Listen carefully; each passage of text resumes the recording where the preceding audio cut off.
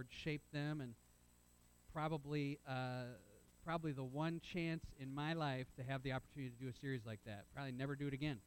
If we're alive in 25 or 30 years, maybe we'll do that again, but it has been such a great series of lessons for me to prepare. It's a unique thing to study people rather than a passage, and to look at how the Lord shaped them from Peter's need to depend on God, to Nathaniel's just very open spirit, to, of course, last week, the tragedy in the life of Judas. And so I always knew at the start of this series, Master Make Me, that we would end with Master Make Me Like You.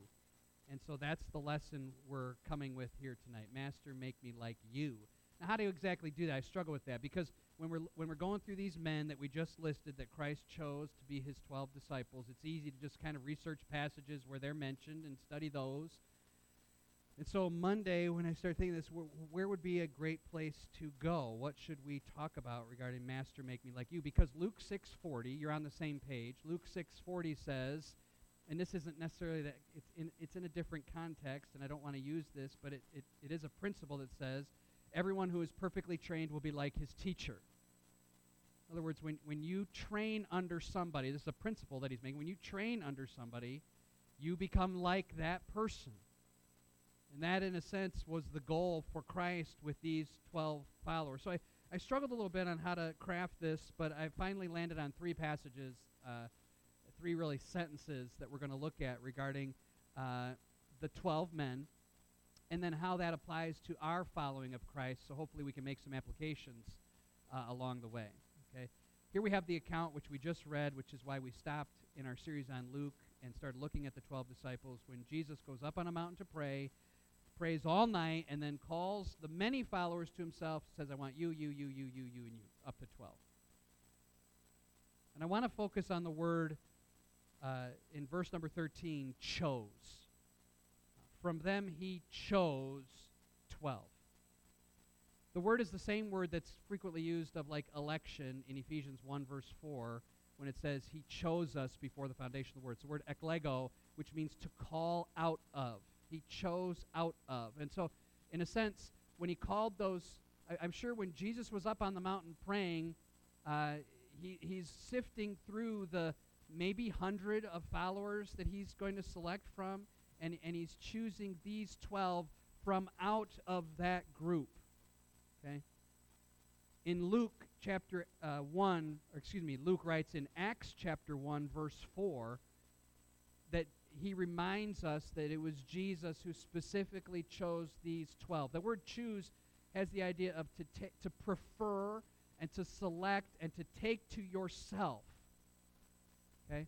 Acts 1:4 reminds us that Jesus, when he was taken up through the Holy Spirit, gave commands to the apostles whom he had chosen, eklego, whom he had called and chosen. And then in Acts 1:24, I should have probably mentioned this last week, even the replacement for Judas was chosen by the Lord. Remember Judas, the miserable ending, throws the silver into the court of the chief priest. We don't want that. What does this mean? The deal is done. There's no taking this back, whatever. Sorry you feel bad about it. We got what we wanted. He goes out and hangs himself. Couldn't even do that. The branch breaks. He falls down. His guts fall out. Last phrase that refers to Judas in the Bible is his entrails spilled out. That's his legacy. So they're in the upper room deciding who will replace him. We got to have a replacement for him. Who's going to take his place? It has to be someone who was with us and eyewitness to all the things that Jesus said and did. They choose two guys, Joseph and Matthias, and here's the verse. They prayed, Acts 1:24, and said, Lord, you know the hearts of all. Show us which of these two you have chosen. Eklego again. So Jesus made a decision to choose these specific 12. Then Judas falls away and he replaces him to follow him. Now these are, we looked at all of them for the last 3 months. One at a time, with the exception of the three that we don't know much about.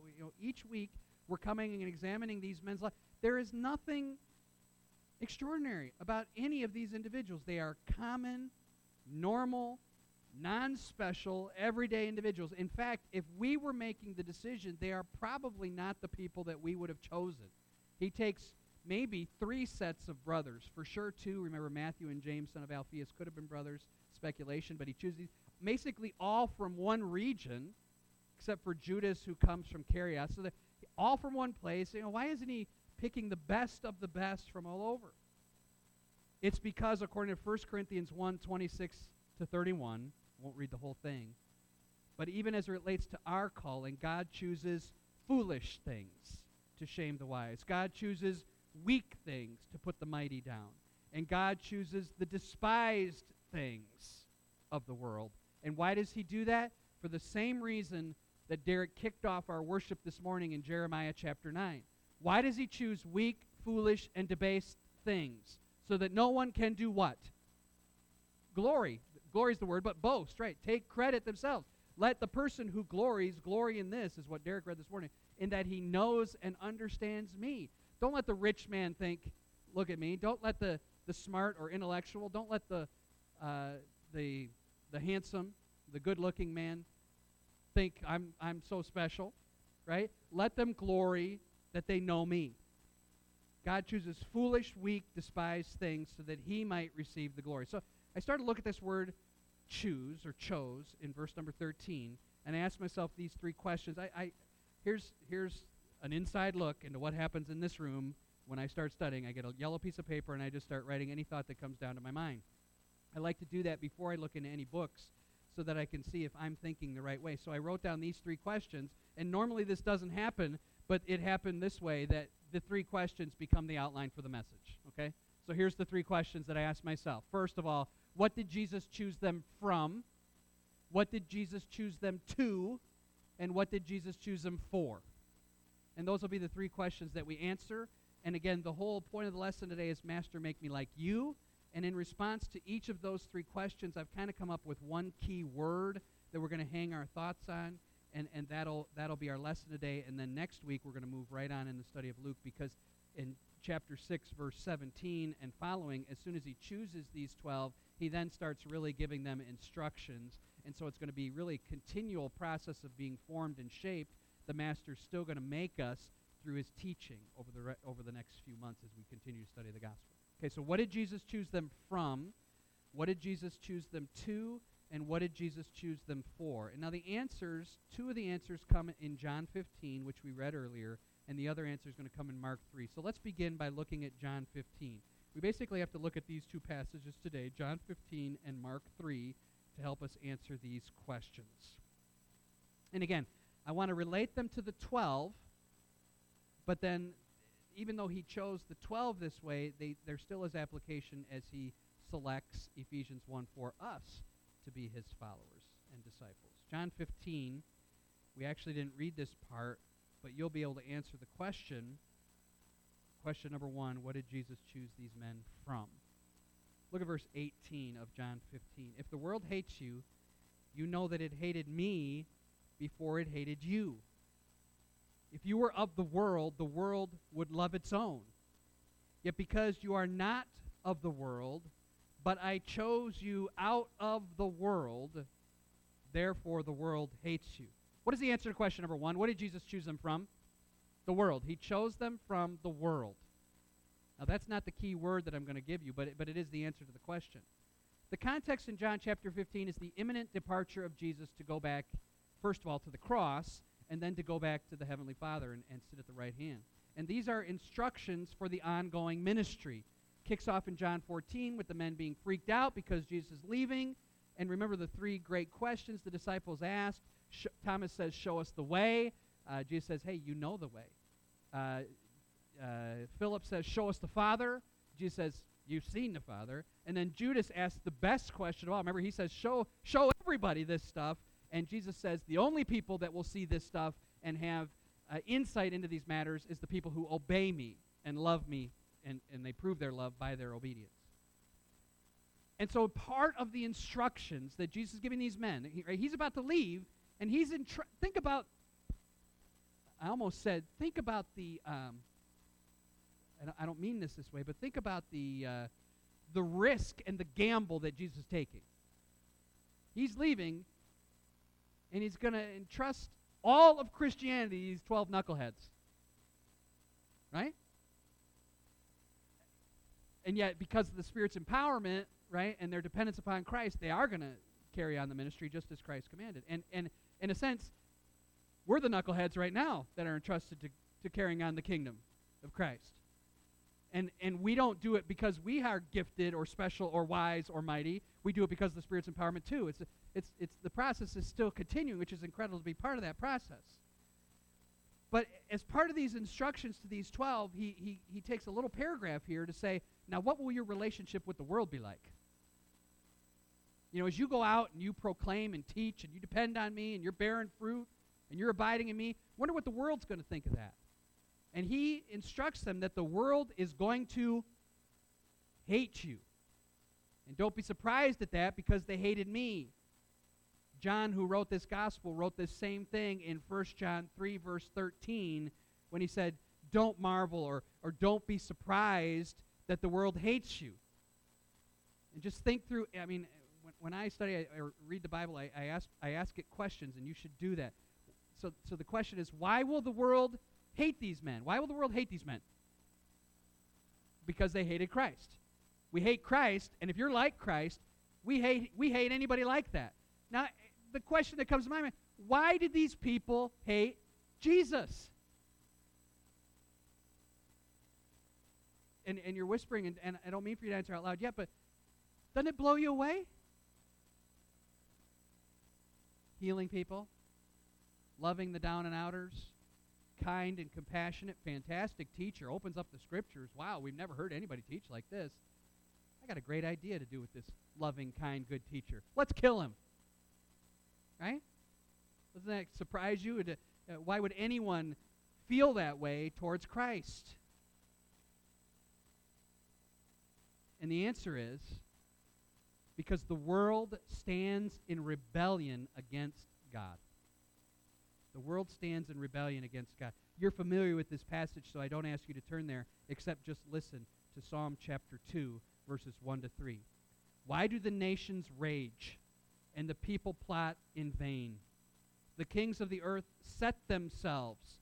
The rulers take counsel together against the Lord and against his anointed one. And they say, let us break their bonds in pieces and cast away their cords from us. There's some really deep meaning in those words. Why do the people rage? The word is really an idea of commotion, but it has a stronger, it's not like a commotion. It's more of the picture of an angry mob. An angry mob. Any of you ever seen, what came to my mind when I saw that word, anybody seen the old movie To Kill a Mockingbird, which is an awesome old movie, black and white, and the lawyer is trying to protect it's in the South. It's a black man has been accused of something that he didn't do, but it's all these racial overtones, and so the black man is in jail, and an angry mob of people come to the jail. That's the idea. You got, and we've seen angry mobs on television in protests. It's not something we have to go to a movie to think about. We've seen that type of thing. This is the picture of Psalm 2. And who is the mob? Who makes up the mob? It's the nations of the world. It's all people who are rising up in rage against the Lord and against his anointed. The word against is used sometimes in the Bible of an attacking army. These are strong words. The world is not indifferent to the Lord. The world is not indifferent to Christ. The world is not indifferent to Christians.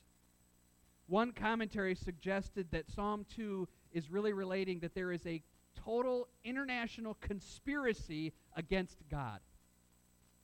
And it's common in all nations and amongst all people. Even the kings and rulers do not acknowledge Jehovah. They have no allegiance to him, and they are depicted here as desiring to rebel against his lordship. They want to cast off his cords. They want to break his bonds. They do not want to be attached to this God at all. We do not want to be subject to his rule. We do not want to be loyal to him. We have a consistent and consolidated army against God. Understand this. The world stands in opposition to God. So now keep thinking. The answer to the question, what did Jesus choose these men from? The answer was what? Chose them from the world. So he chose them from this pool of people. Right. This is the attitude of the world towards God and towards Christ. And he chose them from a group of people who, prior to his choosing them, they were also in that company. Prior to God's choosing you and me, you were in that group. God chose who? Here's the key word. God chose who? Rebels. God chose rebels. It's an astonishing thought. We sing a couple of songs with that word rebel in it. The one that I can think of, and I didn't write them down, but the one I can think of is, maybe I can't think of it. Is it all I have was Christ? And, or relentless love, he chased me until my rebel soul was caught.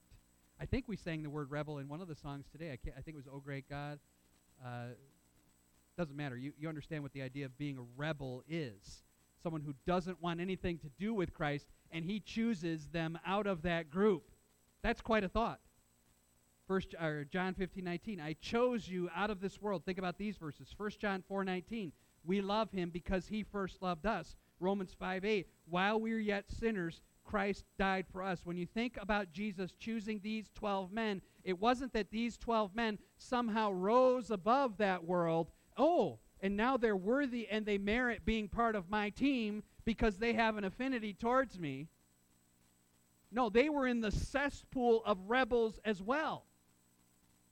And it was just that Christ, in his great compassion and sovereign kindness, picked them out of it. There's no merit. There's no sensitivity. Nathaniel and Matthew didn't have some super sensitivity to spiritual things, and while the rest of the world hated Jesus, they were like, oh, come on, give him a break. He's a good guy. Neither were we.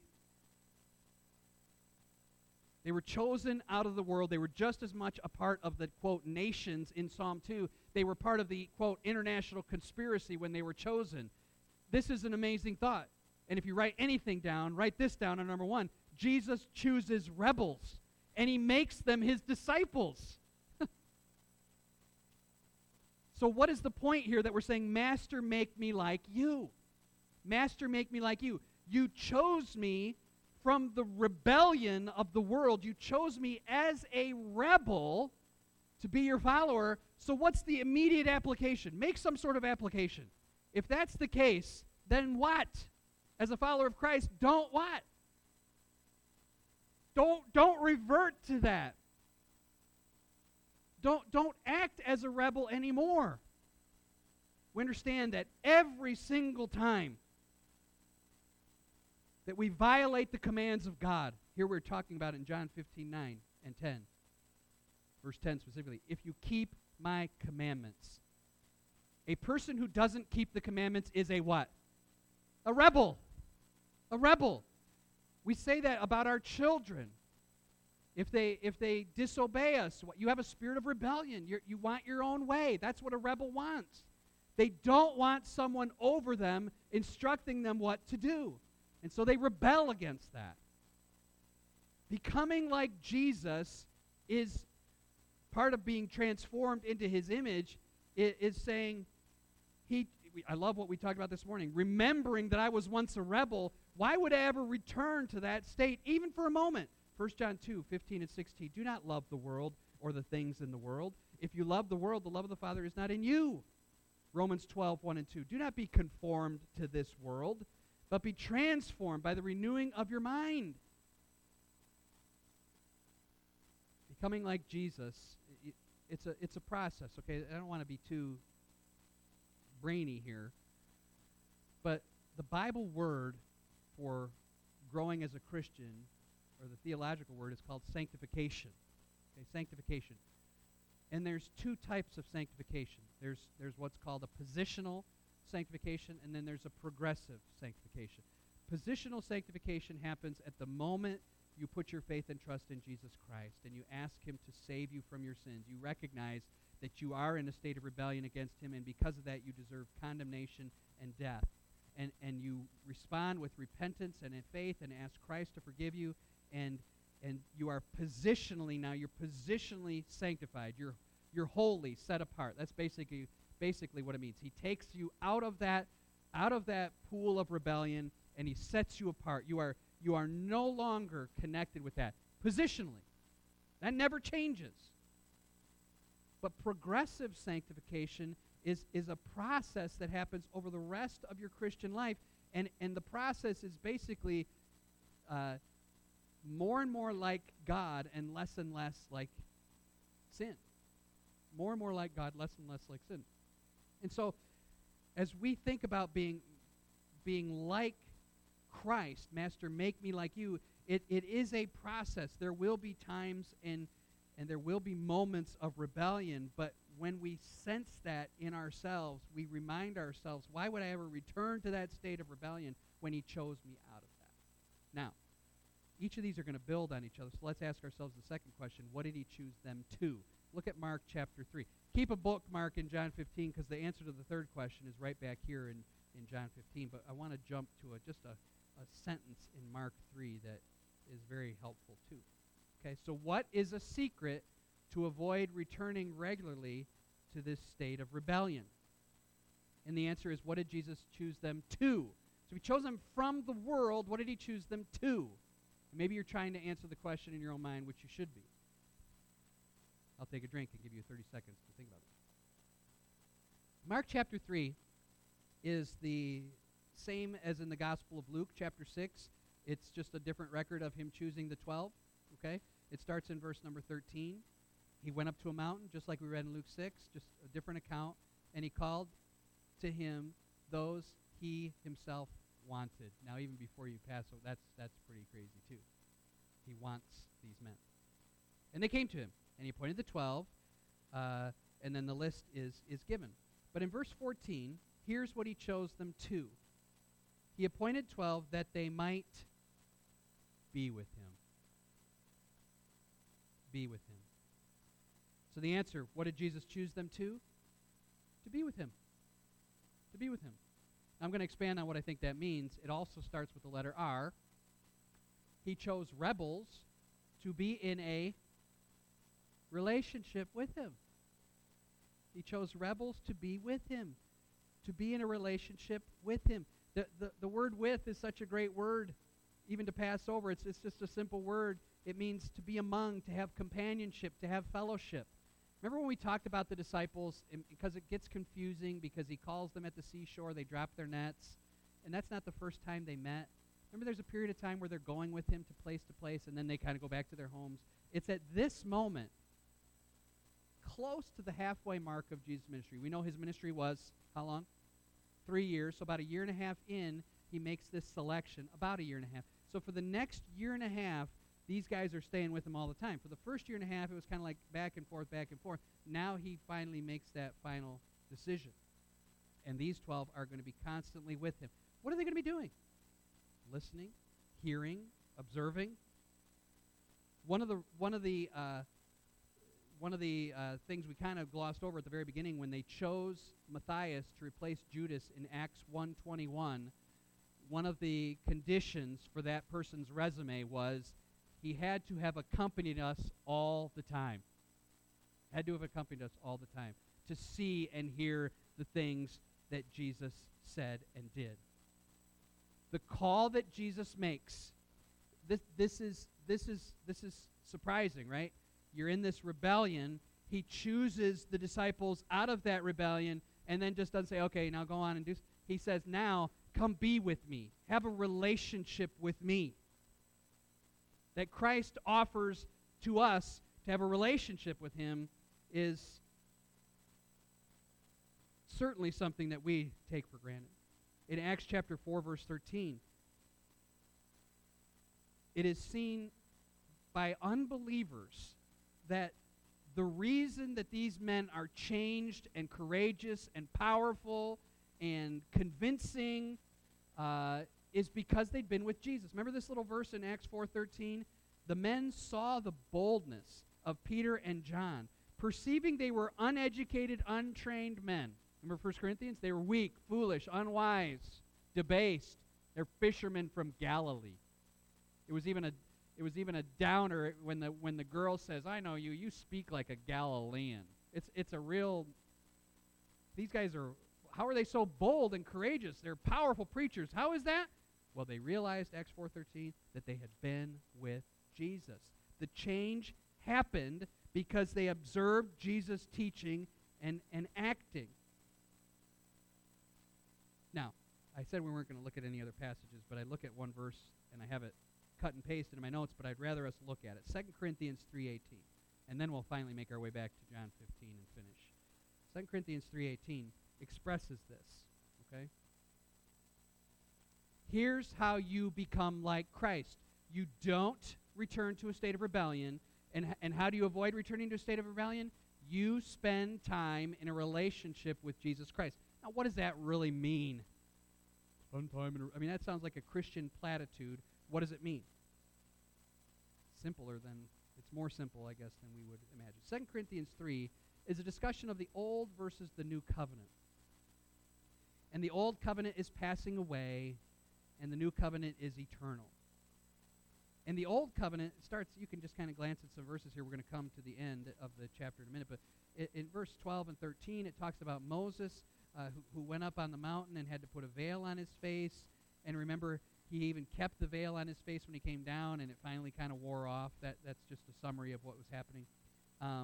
But then in verse 15, Paul takes that metaphor of the veil and the reality of it, and makes it into a metaphor. Look at verse 15. Even to this day, when Moses is read, a veil lies on their heart. Nevertheless, when one turns to the Lord, the veil is taken away. Okay, so what is the veil a metaphor for? Answer out loud. Here, I'll read it again so you can think about it for a second. When to this day, when the law is read, or when Moses is read, a veil lies on their heart. Now, obviously, it's not a real veil, so what is it? Think. Nevertheless, when one turns to the Lord, the veil is taken away. What do you think the veil is? What do you think the veil is symbolic of? Close. Yeah, it's unbelief. Rebellion is really an expression of unbelief, so that was really a right answer as well. It's a symbol of unbelief, and when you turn to Christ, that veil is torn away so that you no longer are confused or uncertain about the glory of Christ. And that's what it goes on to say. Okay, look at verse 18 now. But we, all, that is everyone who has turned to Christ and is no longer in this state of unbelief, with unveiled face, a believing face, they behold as in a mirror the glory of the Lord, and are being transformed into the same image from glory to glory, just as by the Spirit of the Lord. We all who have come to believe in Christ, pulled from that pool of rebellion and now into a relationship with Him, we have an unveiled face. Nothing is blocking a correct vision of who Christ is and all of His glory. All of you who are believers today, when I say, isn't Christ glorious? A believer says, yeah, you act like you believe. Yeah, right on, right? Yeah, no kidding. You bet He is. An unbeliever says, what's wrong with these weirdos? Yeah, Jesus is a nice teacher. To us, He's not a nice teacher. He's the glorious God-man, the Savior of the world, right? So we have that unveiled face, and we see Christ as the all-glorious Savior, nothing blocking our view. So, when we're in that relationship with Him, gazing on His glory, and by the way, where do we gaze on the glory of Christ? One place, His Word. He's not walking in the door for us. Ooh, here He is. He's expressed here. Okay? So when we gaze on His glory, unblocked by our unbelief, that's gone. And we contemplate His glory. We think about Him pulling us as rebels. We think about Him, His teaching and His compassion and all of His humility and coming to earth. We're going to talk about that tonight, right before communion. we contemplate and consider that, here's what happens. We are then, verse 18, being transformed into the same image. What image? The image of Christ. Master, make me like you. Well, how does that happen? You come out of that rebellion because of his choosing. You're in this relationship with him. You gaze at him. You contemplate his glory. You spend time in his word, and you are changed into the same image. And here's a great phrase, from glory to glory. All that means is you don't go, boom, and you're exactly like Christ. What it's saying is it's ever-increasing stages of glory. Okay? I was saved as a young child. I would like to think, I guess, that I have been becoming more like Christ, and I still have a long way to go. Right? And everyone said about that. Yeah, everybody said, amen, you still do. We know that. And we all do, right? Just kind of making a joke here. But we all have this place, but you would like to think that in the 25 or 30 years that I've been a Christian or so, that there has been increasing stages, right?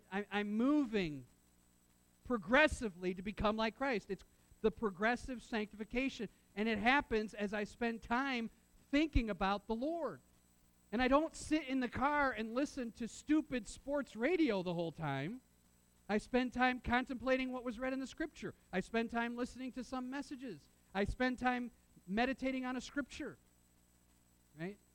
What a great point Derek made this morning about I give 2 hours to the TV and I give 5 minutes to the Lord. Right? Isn't that a convicting thought? You know what's going to happen when you spend 2 hours staring at the glory of the television? You are going to be transformed into that same image. We become like him by looking at him, listening to him, thinking on him. And it's like, well, I wish we could have been like the disciples, right? They had the blessing of seeing him face to face. We have a greater blessing of the full and complete authoritative Word of God. Consider again Romans 12:2. That ever-increasing glory, we represent him more and more and better as we look and study and think of him. And listen, this is something that is done on a personal level, something you do at home. We offer all kinds of times and programs for this to happen, right? But if you depend just on the times and programs that the church offers, it's not this growth is not going to happen. It happens on a personal basis, a personal level. It's you and your Bible and Christ. Consider again Luke 6:40, that we are fully trained and we become like our teachers. The disciples and the early followers of Christ were so successful at this that people called them little Christs. People didn't go into the world saying, we've got a new name for ourselves now. We want everybody to refer to us as Christians, okay? No, this was something that the enemies of Christ labeled the first believers as because they look so much like Jesus. Great connection with what Derek shared this morning. I hate to keep going back to that, but it's such a link, isn't it, to that smell and the aroma that we give off. Is there that expression? This is not the end. What did Jesus choose them from? Answer the world, rebels.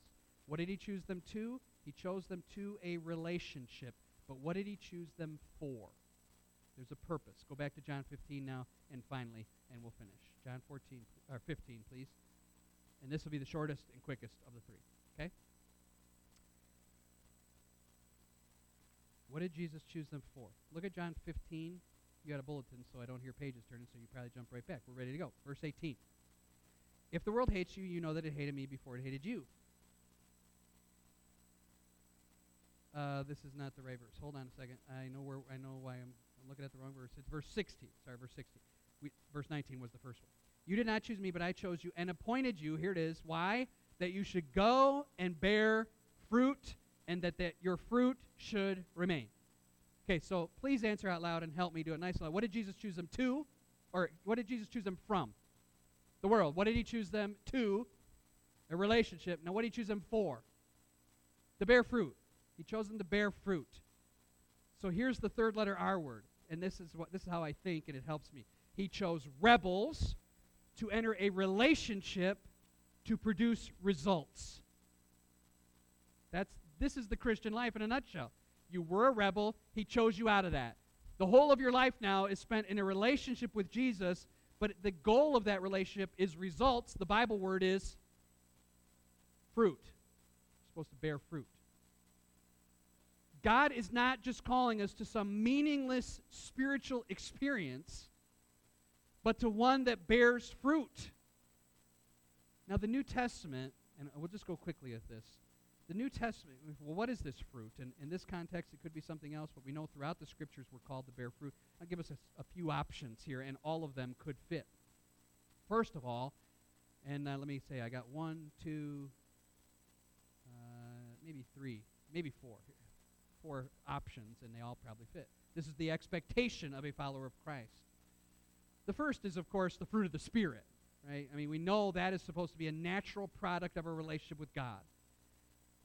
The New Testament describes this fruit as the godly attitudes of Galatians 5:22 and 23. Love, joy, peace, long-suffering, gentleness, goodness, meekness, faith, and self-control, and there's no law against any of these things.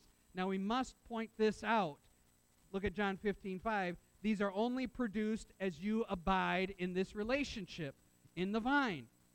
Because without me, you can produce nothing. The order is important here. Rebels that try to produce results without a relationship are actually depending on this fruit for their salvation. And God says all that righteousness is as filthy rags. But rebels who are pulled out and enter into this walk with Christ, those results are only produced because the Spirit is producing them through. That's why they're called fruits of the Spirit, not fruits of Andy.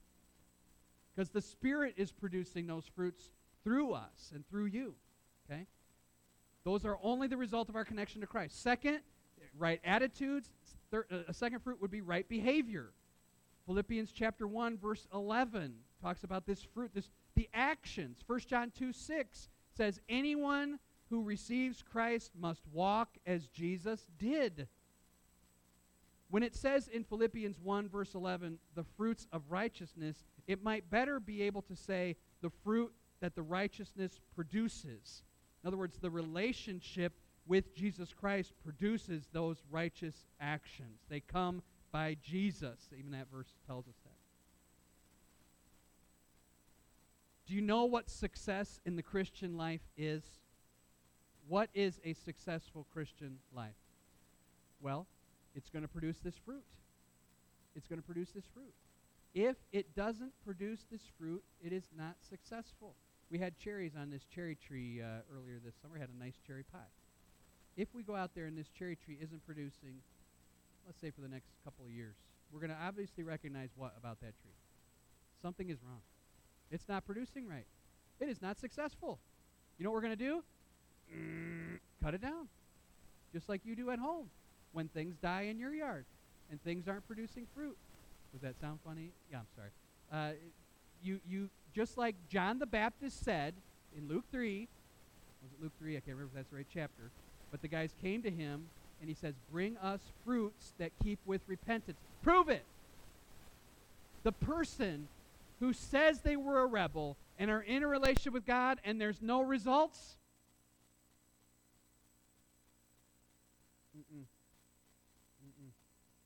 by your fruit you will know them.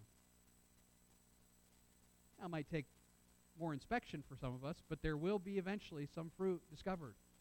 These righteous actions, these righteous attitudes, if they are not present, there is no relationship. Doesn't matter how much you say. Results are the proof or the demonstration of a successful Christian life. Let's quickly mention the other options. Could be righteous attitudes, could be righteous behavior through the Spirit, could be simply our offering of praise. Hebrews 13:15 says, let us offer the sacrifice of praise, even the fruit of our lips. I looked out a lot today because I knew the songs we were singing, and we're not using the screen. Sometimes I look back there so I'm looking out a lot. And when you look at people, you can kind of tell who's really ready to worship and who's excited and enthused about it and who's really not. You know, it's just another aspect of the connection with God. For me, I mean, again, it ties so perfectly.